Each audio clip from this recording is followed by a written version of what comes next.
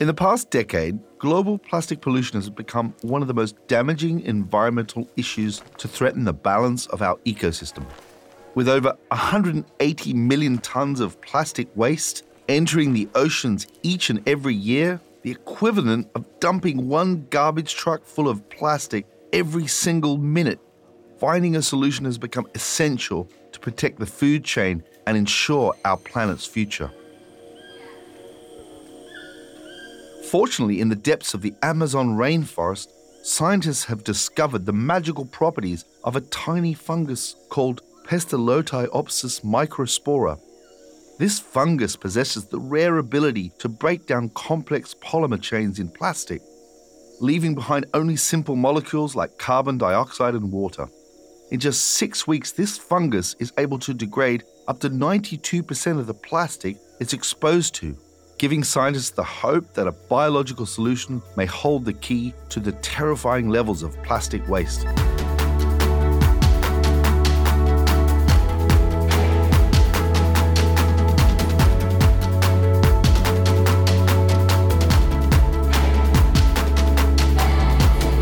Welcome to Racing Green, the podcast that explores the ideas, innovations, and influences making waves in the journey towards a sustainable future for our planet.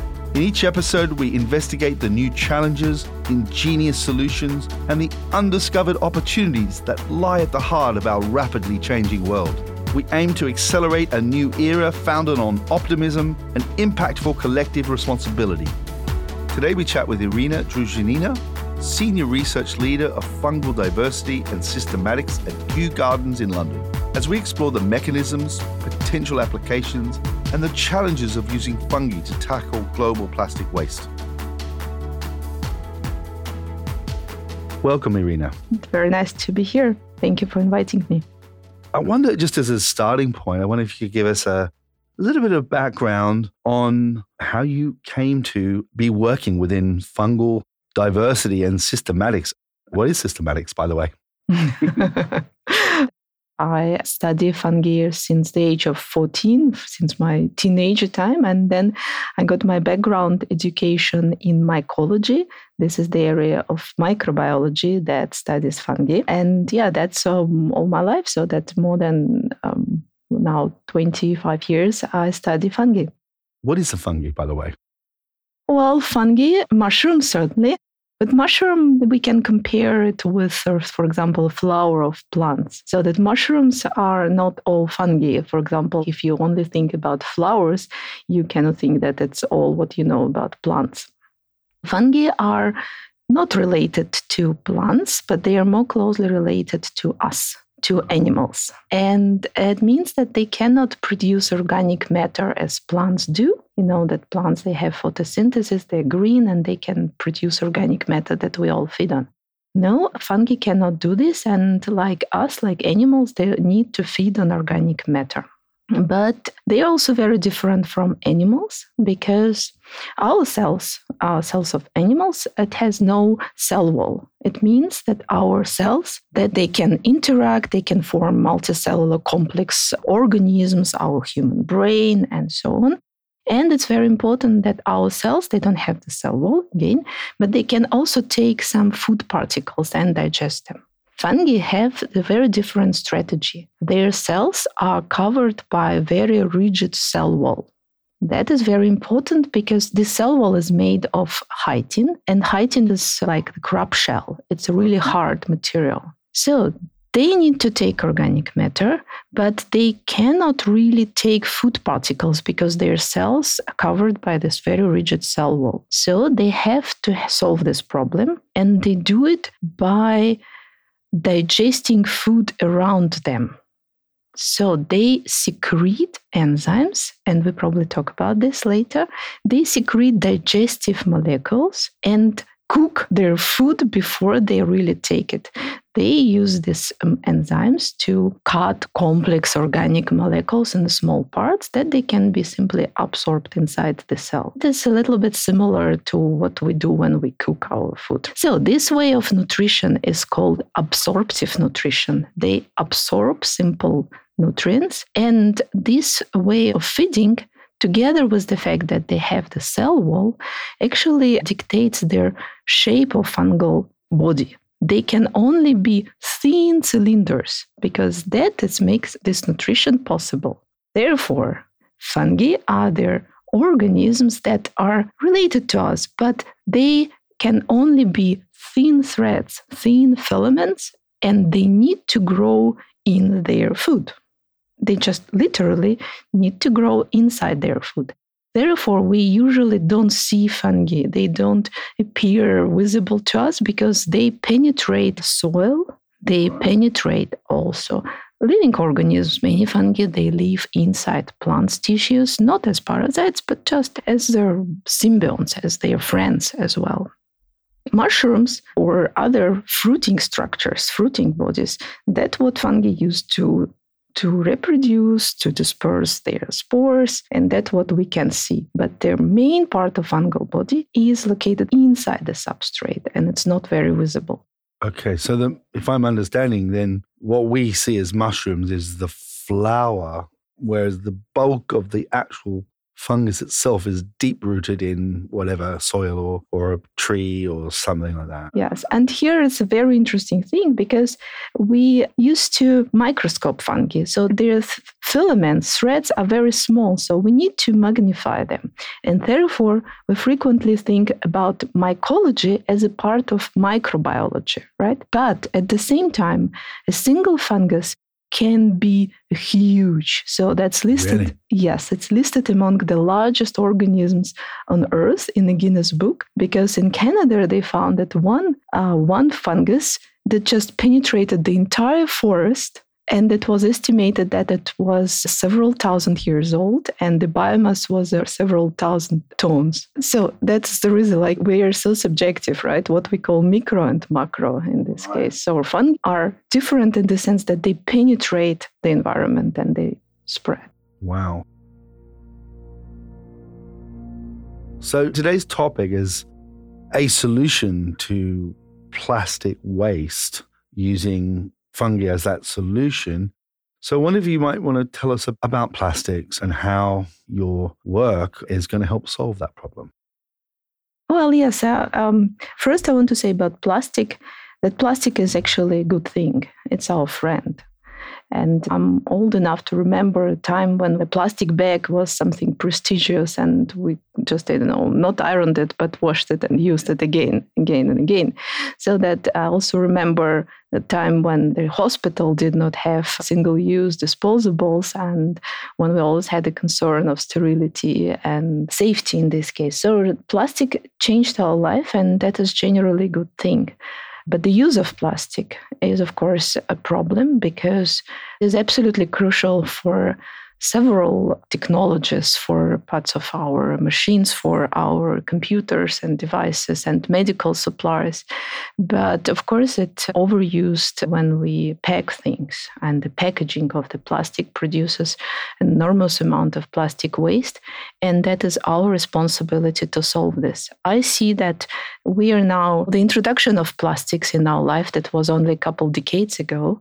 And we're now in the stage when we are learning how to use it, and the need for the technology to efficiently and safely degrade plastic. It's one of the important steps of introducing this technology. So that's very important that we now understand and want to solve this issue.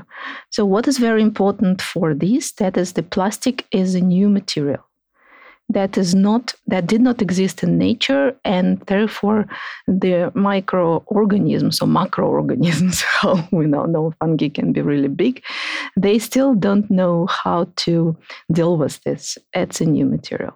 But for this, it's very important to understand that some several 100 million years ago, plants evolved cellulose.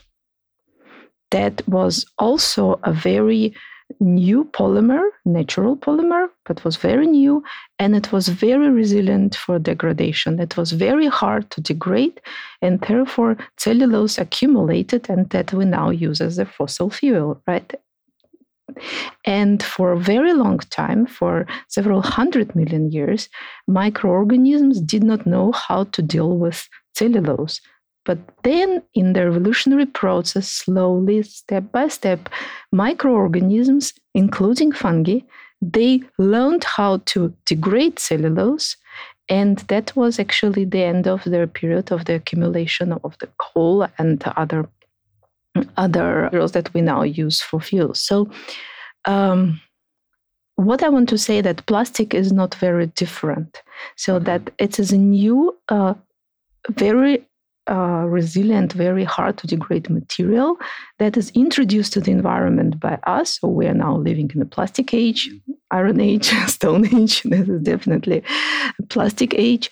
And in the biosphere, there are microorganisms, microorganisms, macroorganisms. They will finally learn how to deal with this, but did not happen yet. And our task to develop technology and to speed this process and to help microorganisms to go to the right direction. Wow. We don't have this millions years that nature had before. So we need to solve it really fast because the accumulation of the plastic waste goes beyond the control. And here, of course, there are several lines of solution. We need to be more responsible when we use the plastic. We need to develop plastics that can be degraded, biodegradable plastics. And of course, we need to search for the solution how to degrade it in their non-toxic and efficient way. And here that we try to develop the technology. Yeah. If I look back and I think back in my early childhood, plastics weren't as widespread even then. So, and as you said, it's only been a problem that has been identified in the last couple of decades, really. Tell us about how fungi can help with this problem. So you may remember that fungi feed by secreting enzymes, and they degrade their food, pre-cook their food before they can really absorb it. That means that fungi are able to secrete a lot of digestive enzymes outside their cell. And what is an enzyme? That is very, I think, important to understand. Enzyme, it's a large biological molecule that provides unique biochemical conditions, like a little biological pocket for a certain chemical reaction. And we have enzymes that are specific for some substrate. For example, we have enzymes that help to degrade starch or cellulose or some certain proteins. So these molecules, they can be really specific and they can be less specific. And this is actually the key point for the technology, what we want to develop. We want to search for the enzymes that are able to degrade natural polymers that are similar to plastics. And this can be more or less like a side effect of this activity of these molecules. And that is one line of research. For example, if you think about an apple, and the apple is covered by some waxy layer, right? Sometimes you even can scratch an apple and you see that it's kind of a little bit oily and a little bit waxy.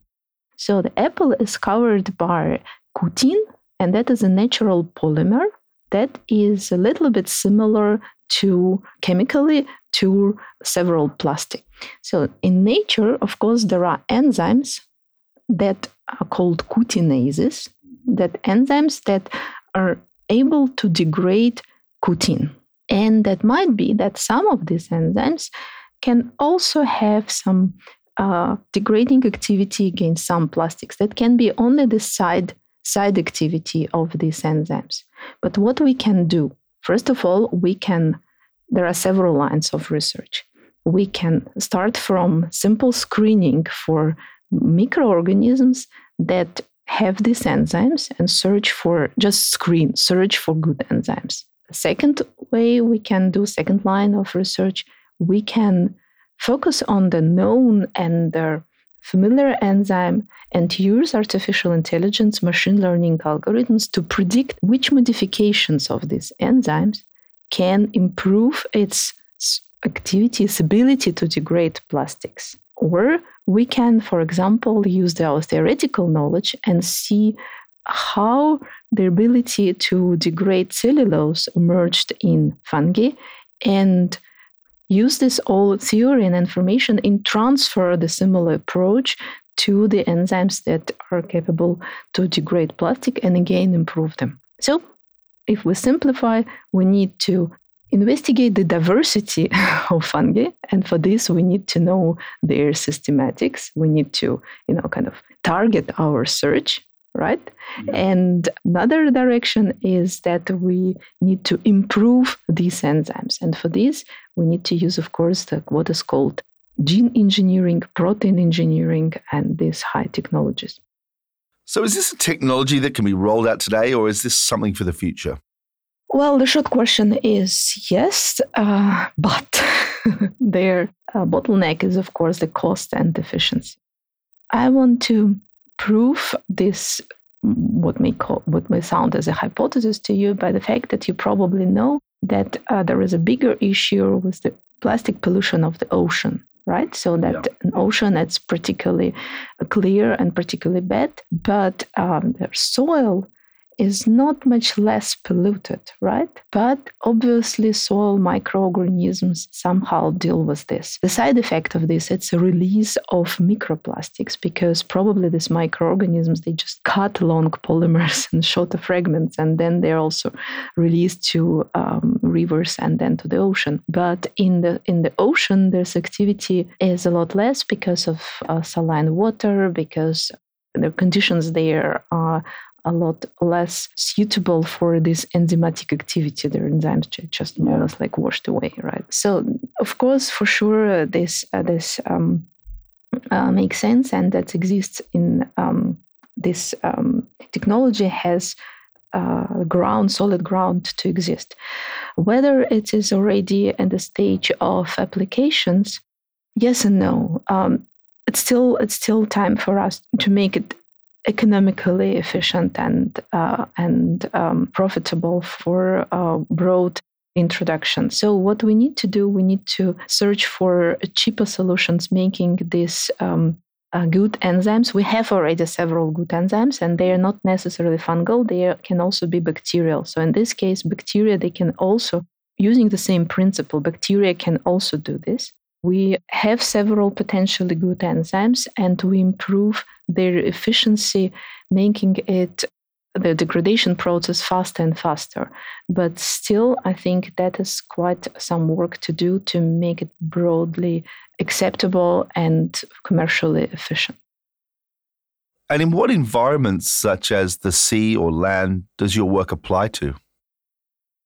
As fungi are more terrestrial organisms, of course, there are also marine fungi. I would focus more on terrestrial microorganisms, and I would also focus on fungi that grow in natural habitats rich in, for example, cutin, and search this microbial community that does not necessarily need to be a fungus. That can be fungal bacterial communities that may have their highly efficient enzymes to be able to degrade cutin. And for this, we rather focus on tropical forests where the leaves are long-lived and where the humidity allows the formation of like little microbial gardens on the surface of the leaves. So that is our target community, which we want to investigate, which we are investigating already for several years for this kind of enzymes.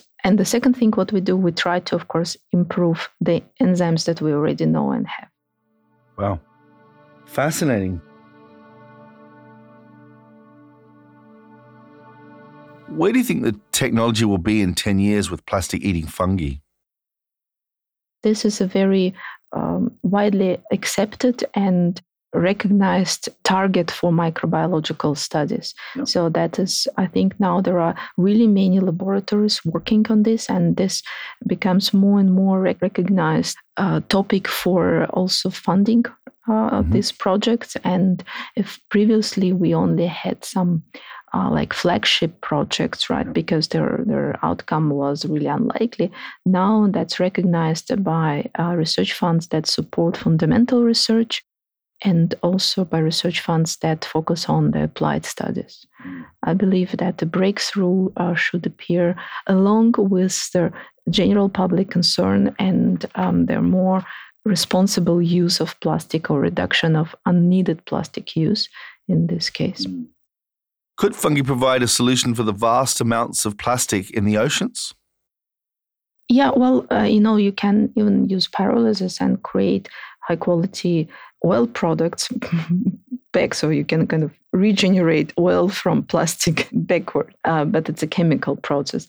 Yes, I believe that is certainly the way. And one of the possibilities.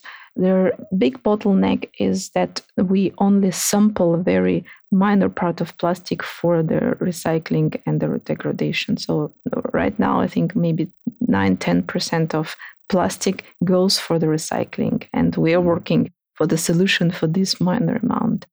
I think that's very important to recognize that the plastic should not be released in the environment in this huge amount.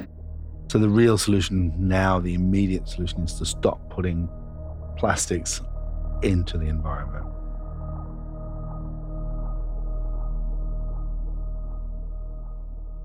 So what's the next frontier for your research?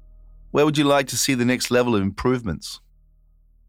Yeah, I last 4 years before coming to Kew, I worked in China. I was teaching in university, and we also targeted this research there with our students. With my students, we went to several sampling trips where we collected plastic waste and some very interesting habitats like salt marshes and so on. And that was kind of obvious for me that the government there is powerful enough to organize the campaign and collect this plastic waste, but the technology to recycle was not there. So they didn't do it because there would be no place where to store it and where to recycle. So my dream would be the development of the technology that would be able to accept or accommodate this plastic that can be collected, maybe not from the ocean, but from the coastal area,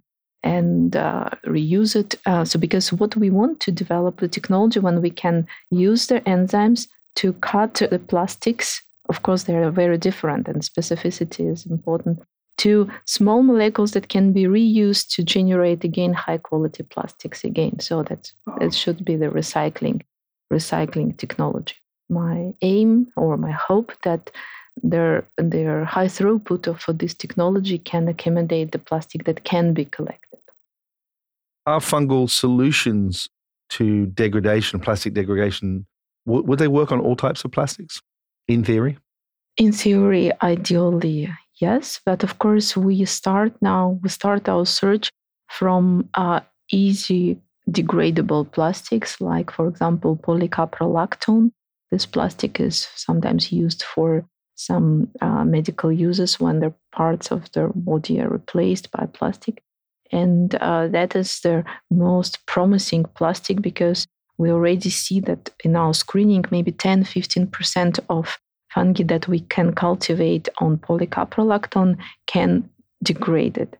So that means that there is this potential activity, and from this we can go up to really hard plastics like polyethylene terephthalate that is used to make plastic bottles. This one is really hard to degrade, not only because it's also very hard plastic, but because it's also very hydrophobic. It's really hard to attach the molecule of enzyme to this material. So ideally, yes, but we need to work more on diversifying these enzymes. Therefore, we need to screen as many microorganisms as possible to find the enzymes that have more of this activity mode.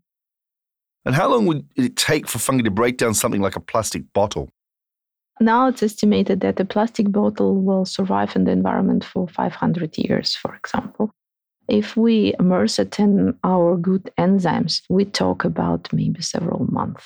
It's certainly progress, but of course it's too slow for industry at this moment. Wow. So what are your biggest hurdles to making this happen soon? For the research is that's actually why I wanted to work a little bit in China, because I didn't want to have a financial limit for my research, because it's really a luxury there, because this country invests huge amount of in China, huge amount of money in the research. So I had a very good funding opportunity there and could focus on the research for some years. But at the same time, of course, there's no perfect place, so that their collaboration is more difficult with my partners all over the world. In China, therefore, it was only possible for several years. So I think, of course, the funding, the recognition of their potential power of this research is an important part and component of future success.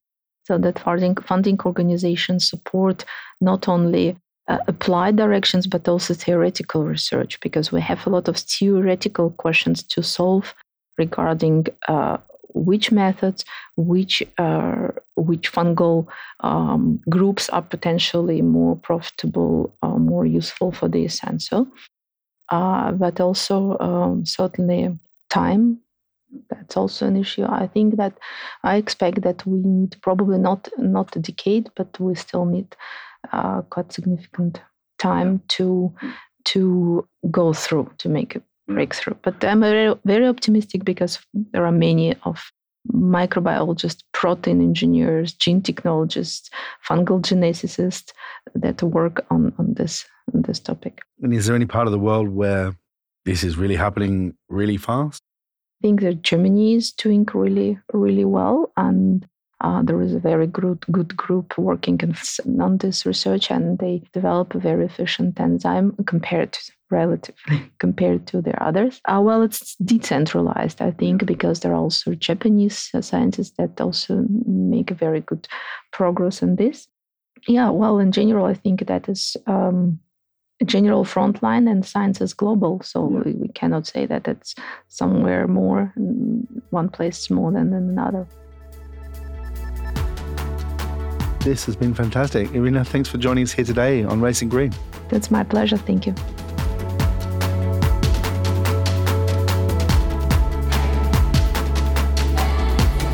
That's all for this episode of Racing Green.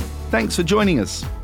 Racing Green is produced by myself, Jeffrey Young, Chris Bristow, and Georgina McGiven in collaboration with the Camden Clean Air Initiative. It was recorded at Serendipity Studios, Camden, North London, with music and sound design by Chris Bristow.